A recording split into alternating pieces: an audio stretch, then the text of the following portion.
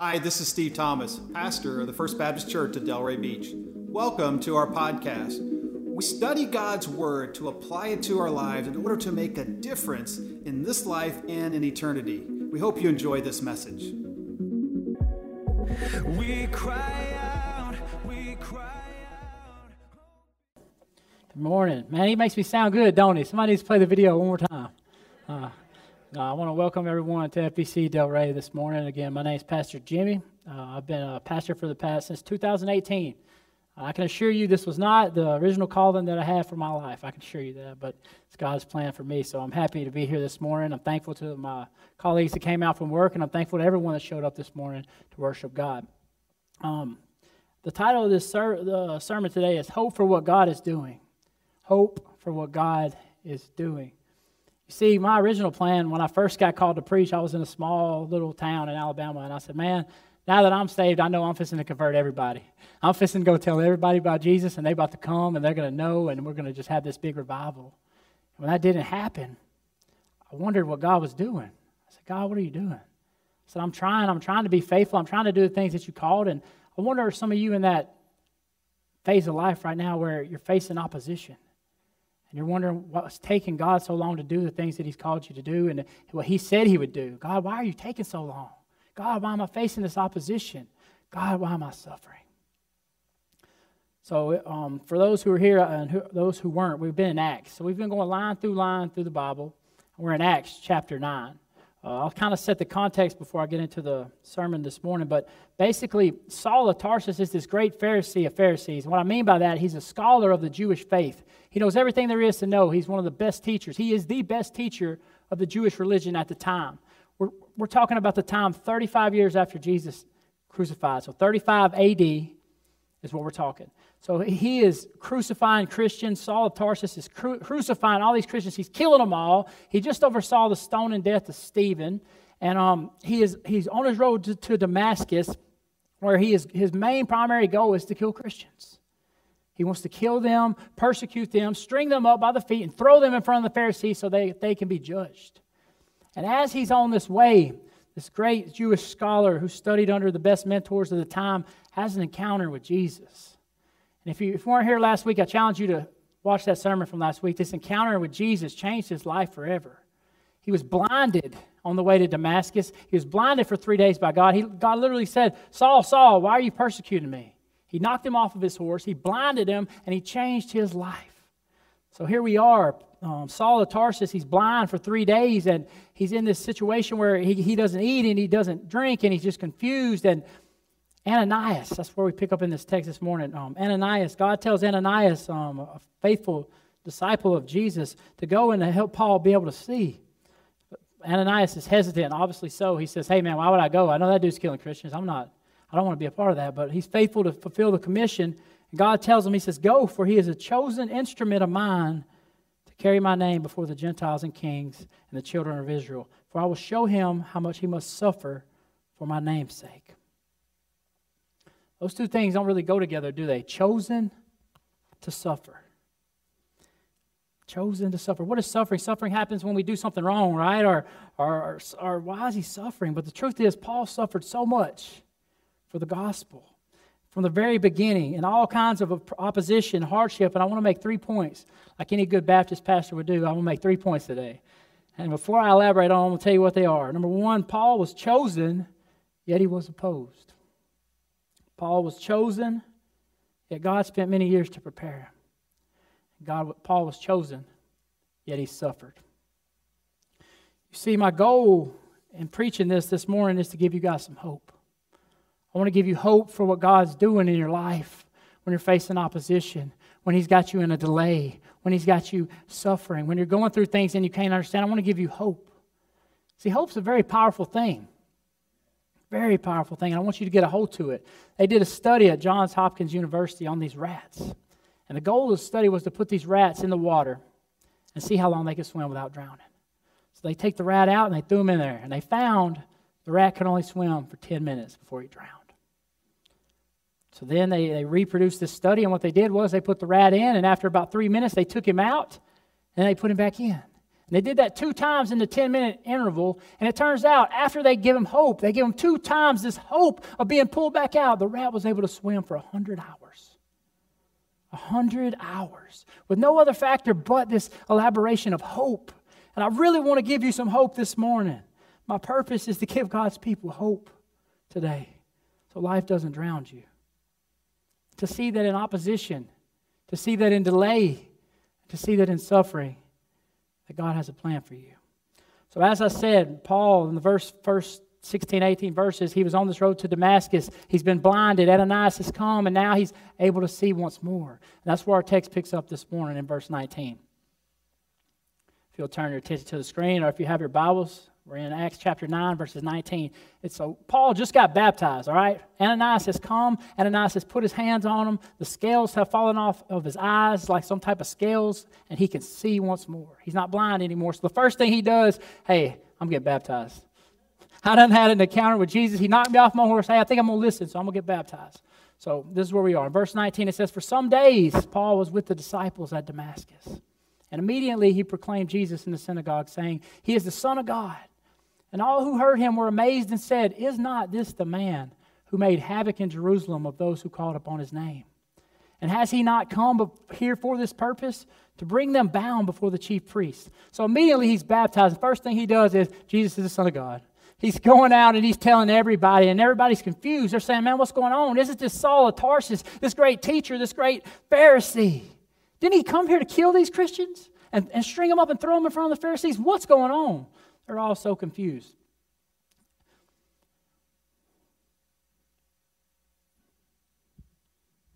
Just like me. Turn to the next slide.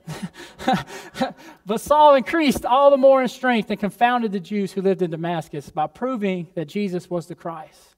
When many days had passed, the Jews plotted to kill him, but their plot became known to Saul. They were watching the gates day and night in order to kill him. But his disciples took him by night and let him down through an opening in the wall, lowering him in a basket. And when he had come to Jerusalem, he attempted to join the disciples. They were all afraid of him, for they did not believe that he was a disciple. So here he is. He's been converted. Paul has been converted, all right? He's no longer Saul of Tarsus. He is now Paul. He can see. And the first thing he does is get baptized and start preaching to all the Jewish people. And he's going back and he's telling them, hey, I don't see anything in this Old Testament. We're talking about the Messiah. Here's the Messiah. As I read this Old Testament, all I see now is Jesus. Y'all are my boys. I grew up with y'all. We studied the law together. Look at this, guys. I'm the one that's going to convert you. I'm telling you, Jesus is the Messiah. And they're all confused. You can't win a debate with the man. He studied under the best mentorship of anybody in the time. He knew the Old Testament front to back better than the Pharisees did. And now he's coming to them and he's debating with them. And they still ain't having it. Not only are they not having it, they want to kill him. They set guards up on both sides of the city so he can't even leave without being killed. And he hears of this, and then his disciples are able to get him out of there. Which brings me to my first point that I want to make this morning. Paul was chosen, yet he was opposed. People rejected his message. They questioned his motives, and they tried to kill him ultimately. Folks, I dealt with this for a long time, even in my own life. When I first started preaching the gospel, I'm telling you, I used to be the worst of the sinners. I was just like Paul. Everything you can do under the sun, I've done. I've done all those things. And when I first got converted, I went to preaching the gospel to my friends. I said, God's going to call me. I'm going to save these sinners. These are my friends. These are my boys. I done had an encounter with Jesus, and I'm going to change their lives. And it didn't happen. In fact, I lost a lot of friends. But even such, some of them were saved. Some of them I still witness to today. But I'm just telling you right now, when you start to preach this gospel message, you're going to be opposed. You're going to face opposition. I mean, this is probably one of the worst things for Paul because he's going back to the Jews who he loves. He cares deeply for these people. He grew up with them. He understands where they're coming from and he knows where they're wrong, and he just knows God's going to use him to correct them.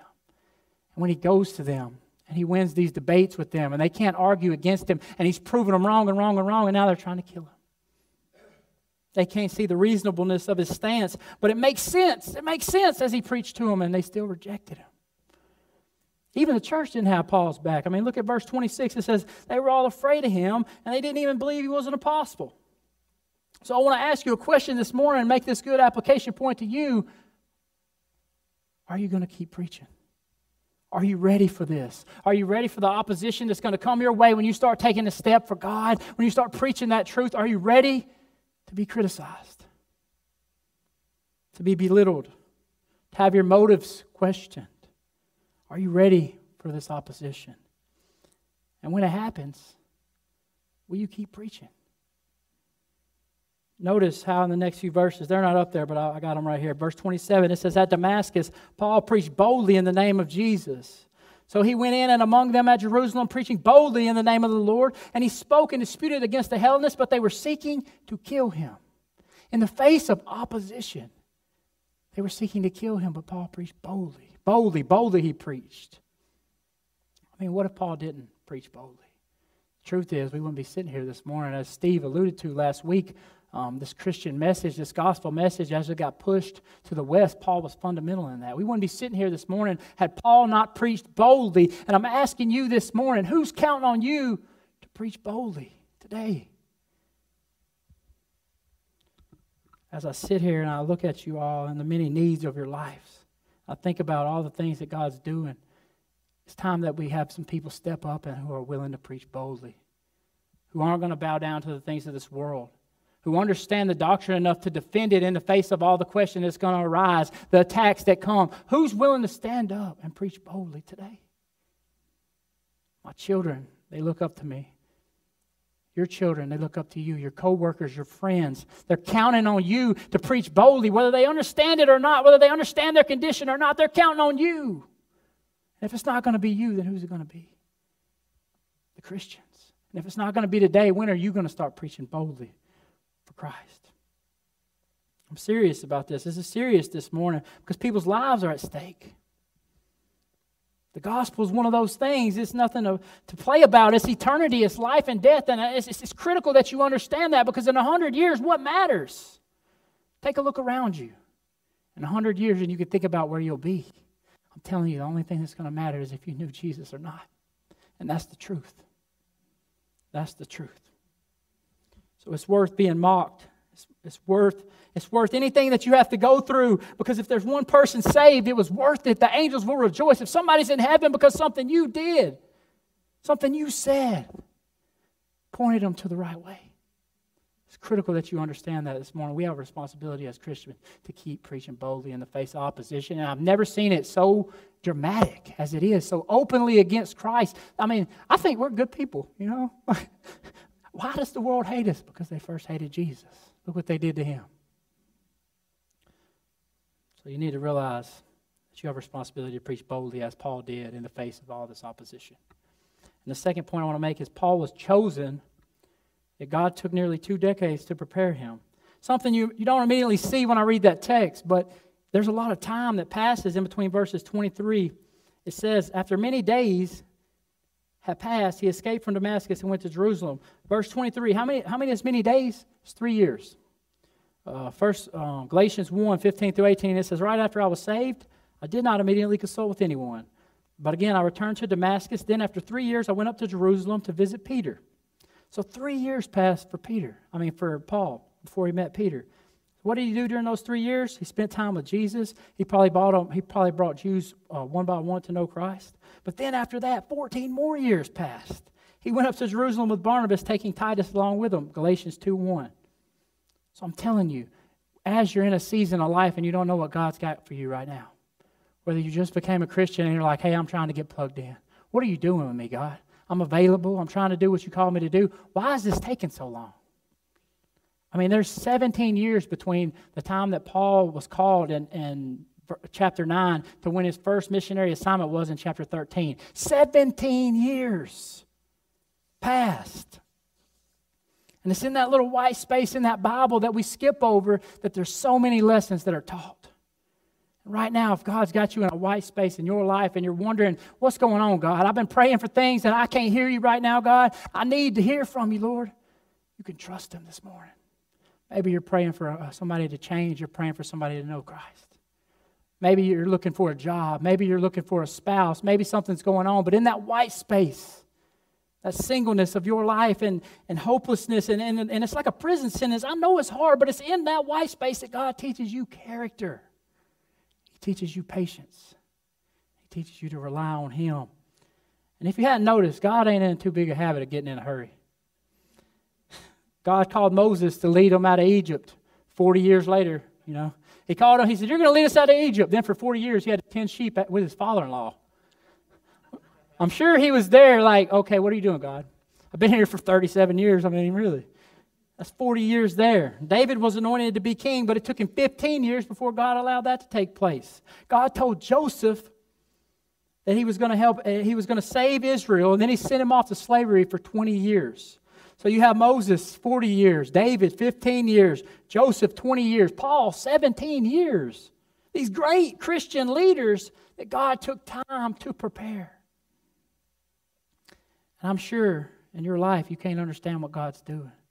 Neither could Paul when he went back to preach to his fellow Jews and they wouldn't hear him. Not only would they not hear him, they wanted to kill him. And he didn't understand at the time when he had to sneak out in the middle of the night in that basket. He didn't understand what God was doing. But later he would write this. He says, you asked me to boast about the most important event in my life. The greatest event in my life was when they took me at night and let me over the wall of Damascus in a basket. That was the greatest thing that ever happened to me after I became a Christian. That was the most meaningful experience I have ever had since that day when I met Christ. 2 Corinthians 11, 32 through 33. I'm sure when he went back to his fellow Jews and they rejected him, I'm sure when he was under the pressure of being killed and for his faith, he didn't understand what God was doing. He's like, hey man, you the one knocked me off the horse. You the one told me to do this, and now they're trying to kill me. But later in life, he realized what God was doing. So I'm just wondering what God's doing with you guys. And I know you can't see it when you're in that fire. And I wish that I could tell you that it was different, but some of us are in some fire right now. We got some things in our life going on. Some of us are going through some stuff. I'm telling you right now, you could trust Jesus this morning. You could trust Him. Don't stop praying. Don't lose faith because God's got you in this season for a reason. His ways are not our ways. He says, don't lean on your own understanding. I know what I'm doing. If I told you what I was doing, it wouldn't be no faith in that. But you can trust Him this morning. And finally, I'll bring you to my third point. I got about 10 minutes left. I'm a good 30-minute preacher. Don't worry. I got you guys. So finally, I come to my third point. Paul was chosen, yet he suffered. I wish I could tell you guys you're going to have your best life now. Man, it'd be much easier to preach that, wouldn't it? You're a winner, and you give $10, $100 back. I can't do that. I'm here telling you the truth, though, this morning. Suffering is going to occur. I wish I could tell you that Paul's life was different. But if you have to choose one word to describe the first 17 years of Paul, it is suffering. God said he's a chosen instrument of mine. I'm going to show him how much he must suffer for my name's sake. And when you're suffering, I want you to understand something real quick. It doesn't mean that you're wrong. It's in those moments that God's teaching you. You see, God had to... Paul, you couldn't use Paul before he was converted. Paul was better than you. He was a keeper of the law. He was going to tell you how great he was and how wrong you were. He couldn't use Saul. God couldn't use Saul, the man who thinks he's better than everybody, the best keeper of the law. But I tell you what, he can use Paul. Somebody who went through everything. Somebody who suffered persecution. Somebody who was at the bottom. Somebody like Paul who had to be snuck out in a basket by his own friends. You can use Paul. He could use Paul. See, up until his conversion, Paul has seen himself as a capable tool for God. He has seen himself as the best of the best, a keeper of the law, justified to preach, better than everyone else. God wanted Paul to become a vessel of his power. Saul the mighty needed to become Paul the small. Literally in Hebrew, that's what Paul means. It means small. I can listen to Paul. I can trust him because he's been in the fire. He knows what it's like to suffer for Christ. He knows what it's like to go through these things. He knows what it's like when it takes a long time for God to do what he's promised. I can listen to Paul. All through this sermon, I've said chosen. Every point was about chosen. But let me end by reflecting a few minutes on what that word means. Because it's the key to grasping everything else in this sermon. The concept of being chosen by God is hard to understand. It brings about a bunch of difficult questions. But it's easy to look at Paul's life and see he was chosen, right? He was on the horse. He was going to kill the Christians. God really smacked him off the horse. Why are you persecuting me? It was easy to have that conversion. You know what I mean? It was easy that God chose him to be his instrument. He even told Ananias that he's a chosen instrument of mine. And I know some of you guys' faith may haven't been that big of a conversion. It may not have been that dramatic, but the same things were at play in your life. Now, again, I realize that raises some difficult question. Did I not have free will? Why doesn't God choose everybody? And I'm not going to unpack all those things right here. Honestly, I'm probably not even smart enough to do that. But I do know this, that God doesn't owe mercy to anybody. And the sweetest doctrine in my life is knowing that God chose me this morning, that He sent His Son to die for me. You say, well, Brother Jimmy, how do you know you're chosen? Because I believe in Jesus Christ this morning as my Lord and Savior. The Bible tells me there's no way that I could ever know that apart from the Holy Spirit. 1 Corinthians 12:3 and Philippians 2:13.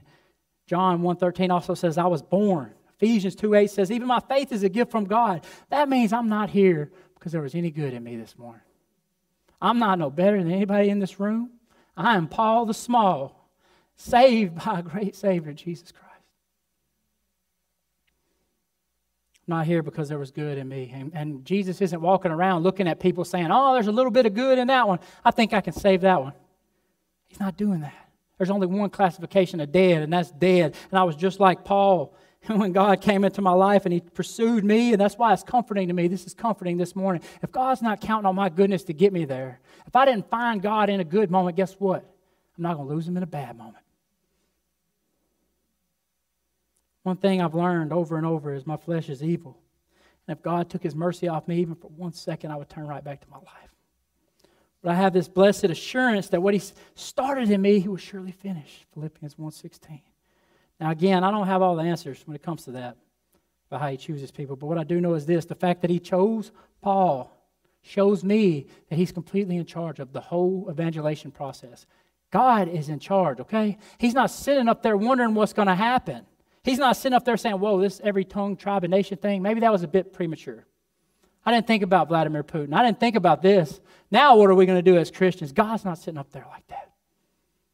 God is all-knowing, all-powerful, all-present. I'm telling you, He has a plan for your life. I don't care what you're going through this morning, whether He's got you in a delay, whether you're suffering, as you're facing opposition. God is using this for His means, for His will. This is one of the most profound statements I've ever heard in my life. It was given to me by my mentor pastor in Alabama, Brother Keith Rudy. He said, did it ever occur to you that nothing ever occurred to God? They say, Jimmy, you talk too fast. I'm going to let that one sit. Did it ever occur to you that nothing ever occurred to God? Why are you a witness at work? Why are you a witness at school? Why are we here this morning? How do we get here? I can assure you this, it isn't by accident. God knew we would be here this morning. He knew I'd be speaking to you this morning. God is here, folks, and He's got a plan for your life. He uses everyday means to bring it about, and it's beautiful. He's not worrying about what's going on. God is 100% in control. And sometimes that was all that Paul had to hold on to in them times when he was being persecuted, and all the times where he got on the boat and the ship didn't sail. And he was shipwrecked 3 and 4 times when he took all the lashes too. They would give you 40 lashes to the back, just like they did Jesus the Messiah. 5 or 6 times Paul took those lashes, 40 minus 1, because the Jews didn't want to break the law. He was shipwrecked. He went through all these things in his life, but he could hold on to one thing. God had a plan for his life. He spent his best years in obscurity in prison. He never made any money. When he died, half the church thought he was great and half the church thought he was crazy. Saying he was crazy. He was executed by Nero. The scholars believe his body was eaten by wild dogs. That's some good preaching, ain't it? I wish I had it. I'm telling you the truth this morning. But now, of course, we see. So Paul didn't see what was happening at the time. He didn't see that 2,000 years later somebody was going to be preaching about him in South Florida. He didn't know that he was going to write 14 books of the New Testament. He didn't know that all of his suffering was going to produce changes in lives, and he was going to go down as one of the best Christians that ever lived. See, Paul never knew that. From his perspective, he probably thought he was losing. We see now God was behind all of it, right? So from your perspective now, I'm fixing to close very shortly, but from your perspective now, does it seem like you're losing? Are you trying to do what God's called you to do, and you're just not wondering what God's going to do? You're like, what are you doing, man? How are you going to work it out? Don't you think that God will be faithful to you like He was to Paul? You are a chosen instrument if you are born again in Christ, and God's purposes in our lives are unstoppable. The Bible tells us there's nothing that could ever separate us from the love of God. So when I'm opposed, I'll respond with boldness, just like Paul. I'll keep preaching that truth because the world needs it. And he's calling on us to stand up and preach with boldness. When he delays, taking many days to accomplish what he said he's going to accomplish, I'll respond with faith because I know that he's got my best interests in mind. When I suffer, I'm telling you it's going to come in this Christian life, folks. I'll respond with hope because the truth is our hope isn't in this world. Our hope is in eternal salvation. This is just a little snippet of time before eternity. Our hope is not of this world, and it can't satisfy. So when I suffer, I'll respond like Paul. 2 Corinthians puts it like this. We are afflicted in every way, but not crushed. Perplexed, but not driven to despair. Persecuted, but not forsaken. Struck down, but not destroyed. Always carrying about in our bodies the death of Jesus, so the life of Jesus may be manifested also. You see, folks, we can't fail. Paul had this vision of Jesus seated at the right hand of God. I want to tell you something this morning. Your Heavenly Father, He's no longer a baby in a manger. He's no longer on a cross, bloodied and shameful. That tomb, He ain't in it no more. He's seated at the right hand of God. And as He focuses on this vision, I want you to bow your heads with me. Think of what your Father looks like in heaven today in all His glory. Just think, they tell me slow down. This is a ministry moment right here. I just want you to think about where you came from and where you're going. Who we're talking about this morning. There's not hope in our abilities. It's not in our strength. It's in our Lord Jesus Christ, seated at the right hand of God. He has your life laid out. He promised all things work to the good of those who love Him. This morning, if you're feeling persecuted, if you're in a delay and you feel like you've been forsaken, if whatever's going on, if you feel hopeless, don't look within. Don't look at your friends, your past, or even your future. Look to Jesus this morning and hear Him say, you are chosen. I love you so much that I sent my Son to die for you. Nobody who my Father has given me will slip through my fingers. Thanks for joining us today. If you'd like to support this ministry, go to our website at fbcdelray.com. Also, click the share button so you can share this message with a friend or someone in need as we seek to know Jesus, to know others, and to make Him known. We cry out, we cry out.